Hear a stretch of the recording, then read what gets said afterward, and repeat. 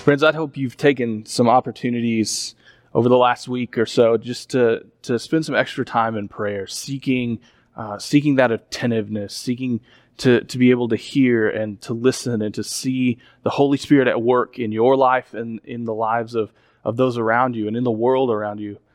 But today we're going to continue that conversation, continue talking about the Holy Spirit. We're calling the sermon series Wind and Fire, drawing from Acts 2, the story of Pentecost, where the Holy Spirit came like a violent rushing wind and like flames of fire upon the disciples and changed everything. The same Holy Spirit that raised Jesus from the dead is the same Spirit that empowered and enabled the disciples to be about Christ's work in the world. It's the same Spirit that empowers and enables us today. So we're going to dig into that. What does it look like for us to live this life in the Spirit? So we're going to dig into a passage from Paul, the Apostle Paul's letter to the Galatian church. So this is Galatians chapter 5. I'm going to read verses 13 through 25. Some of this might sound familiar. In the midst of this, we're going to talk about the fruit of the Spirit. And many of you know that. Many of you memorized the fruit of the Spirit, maybe when you were younger. But I encourage you to hear this with new ears.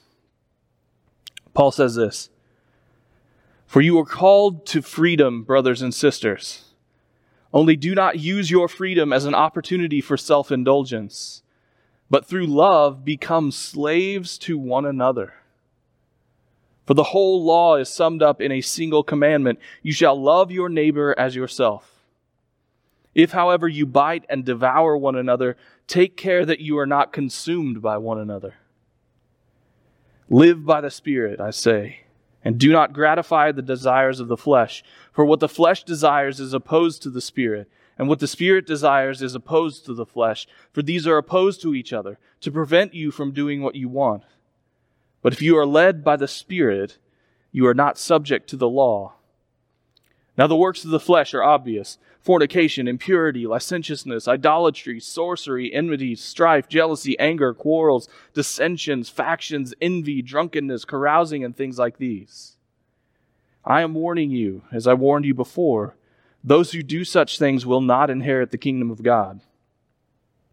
But by contrast, the fruit of the Spirit is love, joy, peace, patience, kindness, generosity, faithfulness, gentleness, and self-control. There is no law against such things. And those who belong to Christ Jesus have crucified the flesh with its passions and desires. If we live by the Spirit, let us also be guided by the Spirit." Let's pray. Holy God, thank you. Thank you for Paul's words here. Thank you for your scriptures and the ways that you speak to us through them and reveal yourself to us through them. I pray, God, that you would reveal yourself to us today. Just grab hold of us, take hold of us, and transform us. Holy Spirit, we lay ourselves bare before you and pray that you just breathe your life into us. All in the name of Jesus the Christ. Amen and amen. So as we continue this sermon series, Wind and Fire, we're going to continue talking about the person and the nature of the Holy Spirit, but also the effects of the Spirit's work in our lives.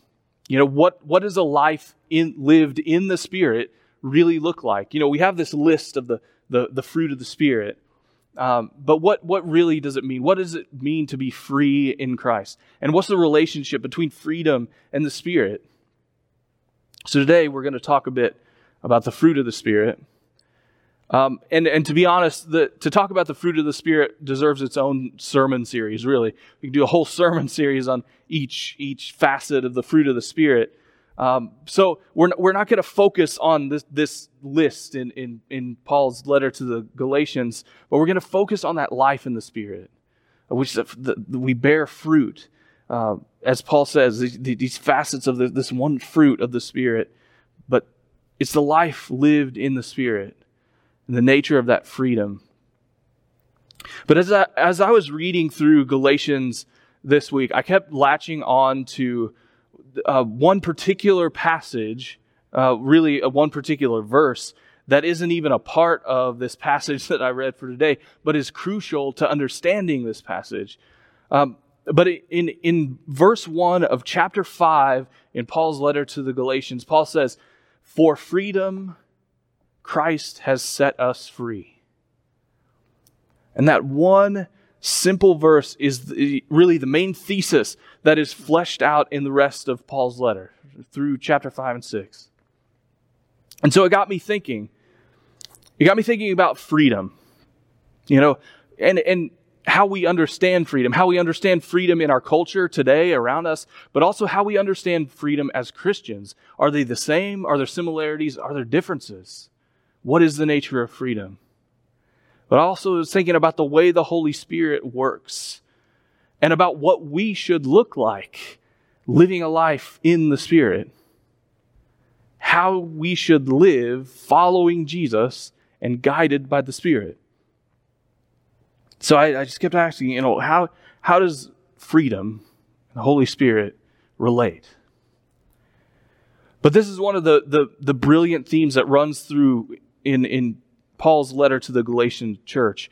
But to get a better idea of what Paul is saying, we have to look at his broader message.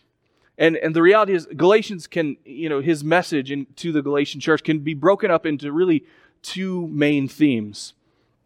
We encounter the first theme throughout the first half of the book and a little more than that.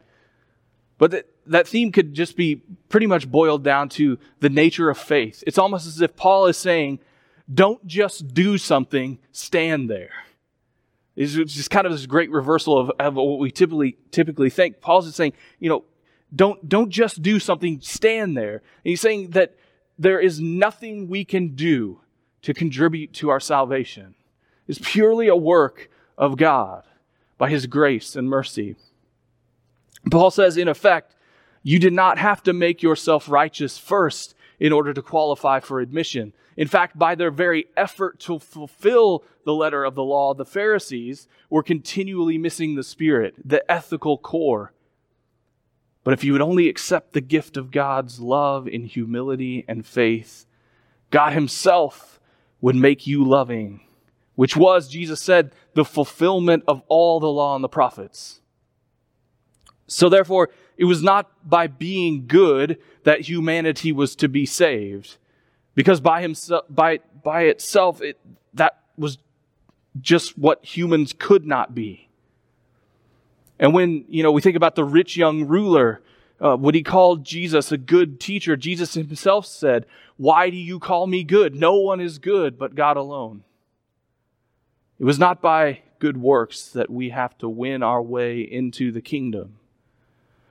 But like the prodigal son, all we have to do is set our course for home, and God will be there to welcome us with open arms before we even have a chance to ask for forgiveness for the depth of our brokenness.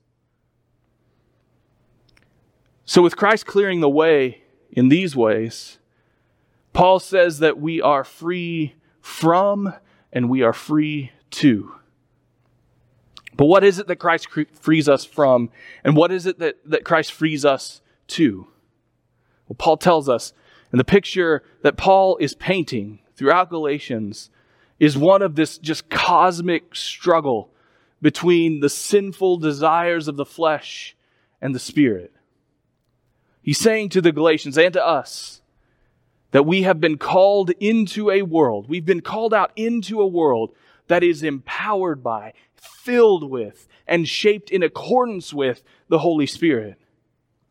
God's Spirit pervades everything. This is Paul's cosmic reality.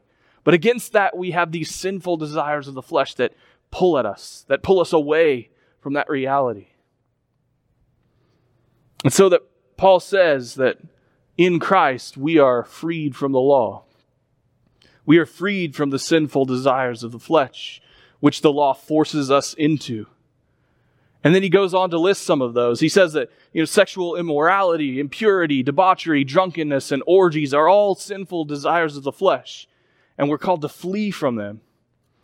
We hear that part of the list, and we think, okay, no problem. I don't have much of a problem with these things. We can fully appreciate that, and we can accomplish that part of the list as far as fleeing away from them. But Paul also lists idolatry, hatred, discord, jealousy, fits of rage, selfishness, dissension, factions, and envy as sinful desires of the flesh. And I don't know about you, but when I hear those, I look at the things that I do and say sometimes, some of the things I think. And then we look at the world around us and see how we mirror so much of the world's brokenness. And that's when we're pierced to the heart. And then we become convicted, as Paul warns us, that anyone who lives like this will not inherit the kingdom of God. I don't know about you, but those hit me like some pretty harsh words from Paul. And so I wonder, what would drive Paul to be so harsh, so explicit in his rebuke of the Galatians? And really, of us. Well, if you notice, all of these sins of the flesh, which Paul lists, they're relational sins. They break relationships. They mar relationships with God and with other people. They deal with how the Galatians are interacting with one another within the church community. The Galatian church had been broken up into different factions. The church there was largely made up of pagan converts. And they had been heavily influenced. They were kind of confused because they'd been heavily influenced by these preachers who were advocating the adoption of the Old Testament law and the practice of circumcision in order to become true Christians. So they were divided. They were confused. There was jealousy, envy, dissension, hatred, and the like. But Paul says, no. You foolish Galatians, don't you realize what Christ has done for you? Don't you know that in Christ you are freed from all of this, from these sins of the flesh? And then Paul gets into just what it is that the Galatians have been freed to. We've been freed from the sins of the flesh, and we've been freed to. He says that those who belong to Christ have crucified.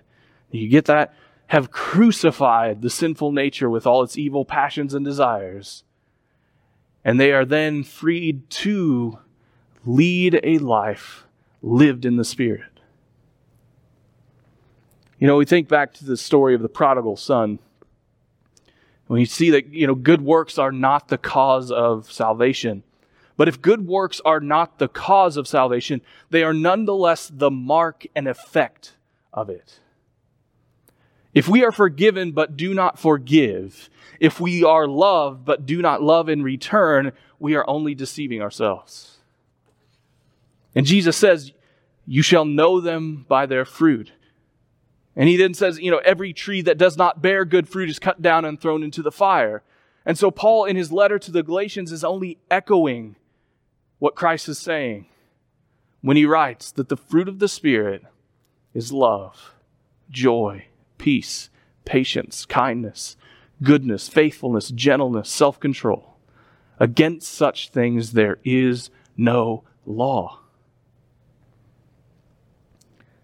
So in this, Paul, he makes a shift from the don't just do something, stand there nature of faith, of trusting in what Christ has done on our behalf, to a don't just stand there, do something call of the Spirit. Paul's saying that in the freedom we experience through Christ of living in the Spirit, we will show forth its fruit. Growing up, I had heard a lot about the fruit of the Spirit.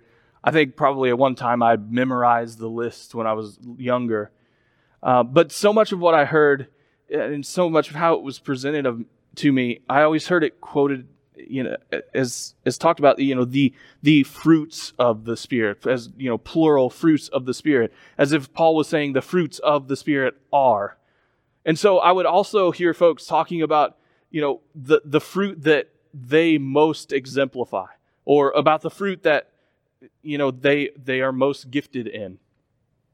And so I would hear, and maybe you've heard this too, someone say, patience is my fruit, but I struggle with self-control, right? Mine is self-control. I struggle with something else. This is my kind of fruit of the Spirit. So, I often heard people talking about the fruit of the Spirit as if they are the gifts of the Spirit. Paul says that some will have the gifts of prophecy, some gifts of shepherding, some the gifts of tongues, etc., etc. So many read the fruit of the Spirit in that same way. But it changes everything to know that the fruit of the Spirit that Paul lists in his letter to the Galatians is not many fruits, but one fruit. Paul does not say the fruits of the Spirit are, he says the fruit of the Spirit is. When we enter into a life in Christ, we enter into a life lived in the Spirit. And this life will be known by others through the one fruit of the Spirit. We don't get to pick and choose which of the facets of this one fruit we will live out. It's all or nothing. It's all inclusive. If we are living a life in the Spirit, we will exhibit this one fruit of love, joy, peace, patience, kindness, goodness, faithfulness, gentleness, self-control. All facets of the same fruit. And we think, oh man, I was doing really well with the kindness bit. I had that down. That was kind of my thing. And now Paul's telling me I should exhibit patience or even self-control. And then all the rest as well. You see, Paul is upping the ante. He's calling us to a life in the Spirit, a life of following the example of Christ, of walking in His footsteps, of being little Jesuses in this world. And it's all relational. All this fruit of the Spirit is relational. It have to do with how we interact within the community, within the body of Christ first, and then out in the world. And it is in this life lived in the Spirit, having fled from the sinful desires of the flesh and exhibiting the singular fruit of the Spirit, that we experience true freedom. The freedom that is God's gift to us. Christ has set us free from sin and death, and Christ has set us free to live a life in the Spirit. And here is where I think it gets challenging for us. As we're Americans. We know about freedom. We know what freedom is. We live our freedom. But here's where it gets challenging. We're not free to use our God-given freedom to indulge our sinful desires. We're not free to do whatever we want, whenever we want. But instead, we are freed, as Paul says, and I want you to hear this, we are freed to become slaves to one another through love. Hear that. We are freed to become slaves to one another through love. This flies in the face of everything we know freedom to be as red-blooded Americans. As Americans, we understand freedom to mean freedom from any constraint on our autonomy or on our personal choice. As followers of Jesus, though, being free is not about autonomy. It's not about self-actualization. It's not about absolutizing the exercise of personal choice or rights. Instead, freedom consists in becoming slaves to Jesus and to one another in love. But, this hits us to our core. It might surprise us, and we might start becoming indignant at hearing something like this. But I think most of us know this intuitively. We know this. If any of us have ever been caught in any kind of sin, any sin, a sin that we freely, autonomously choose to participate in, we often think to ourselves in the moment that we are choosing freely what we want to do. And we do what we want to do. But we inevitably end up finding that we become enslaved to that sin. In Paul's words, I do what I do not want to do, and I do not do that which I want to do. We become enslaved to that sin and to ourselves. And this, according to St. Augustine, this happens to be the very definition of hell. Doing whatever we want, whenever we want. And then we end up hating ourselves, hating those around us, and that we find that we are most definitely not free. Even though we exercise our autonomous personal freedom to make that choice. But when we are freed from those sinful desires and to seek to live fully into the life of the Spirit, we find that our hearts and our lives are completely unburdened, completely set free. We are free to choose the good. We are free to choose love. And at root, that's where it goes back to, love. It's through love that Jesus sets us free from sin and death. It's through love that we experience life in the Spirit. Love is primary, and that's why it heads up Paul's list of this singular fruit. Love makes all the other facets of the Holy Spirit's fruit in our lives possible.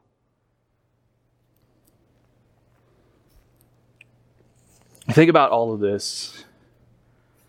And I don't think I have to list the endless implications of this for us today. In the world we live in, with all the people we're surrounded with. I don't think I have to say what our response should be to the brokenness we see right outside our homes. I don't think I should have to say what our response should be to the brokenness within our homes. I shouldn't have to say how we are to respond to our enemies. Or even to those we disagree with. Or even to the endless just viciousness on our social media pages. The Holy Spirit is calling us out from the yoke of slavery that is the sinful desires of the flesh. And it's calling us to freedom. I love how Paul just turns that slavery image on its head. Called out of the yoke of slavery from our sinful desires and called to the freedom by enslaving ourselves to Jesus and to one another in love. This is not a call to fluffy sentimentality. This is a call to the real, gritty, raw, fiery love of Jesus. When we, by faith, live out that love, we then fully enter into a life lived in the Spirit, witnessing to the fruit of the Spirit and the fullness of Jesus and His coming kingdom. Friends, I think may it be so for us. Seek the Holy Spirit. Listen to the Holy Spirit. And allow the Holy Spirit to make you new. Amen. Let's pray. God, we are grateful, we are thankful for the ways that you work in our lives, for the ways that you have cleared a path to experience life fully, to be fully free from everything that separates us from you, but also free to live a life in you, with you, in and through your love. So God, make it so in our lives and in our life together. Knit us together, unite us, enslave us to one another. Help us to bind ourselves to you, God, that we would be made new. All of this we pray in the name of Jesus the Christ, through the power of the Holy Spirit, and to the glory of God the Father. Amen.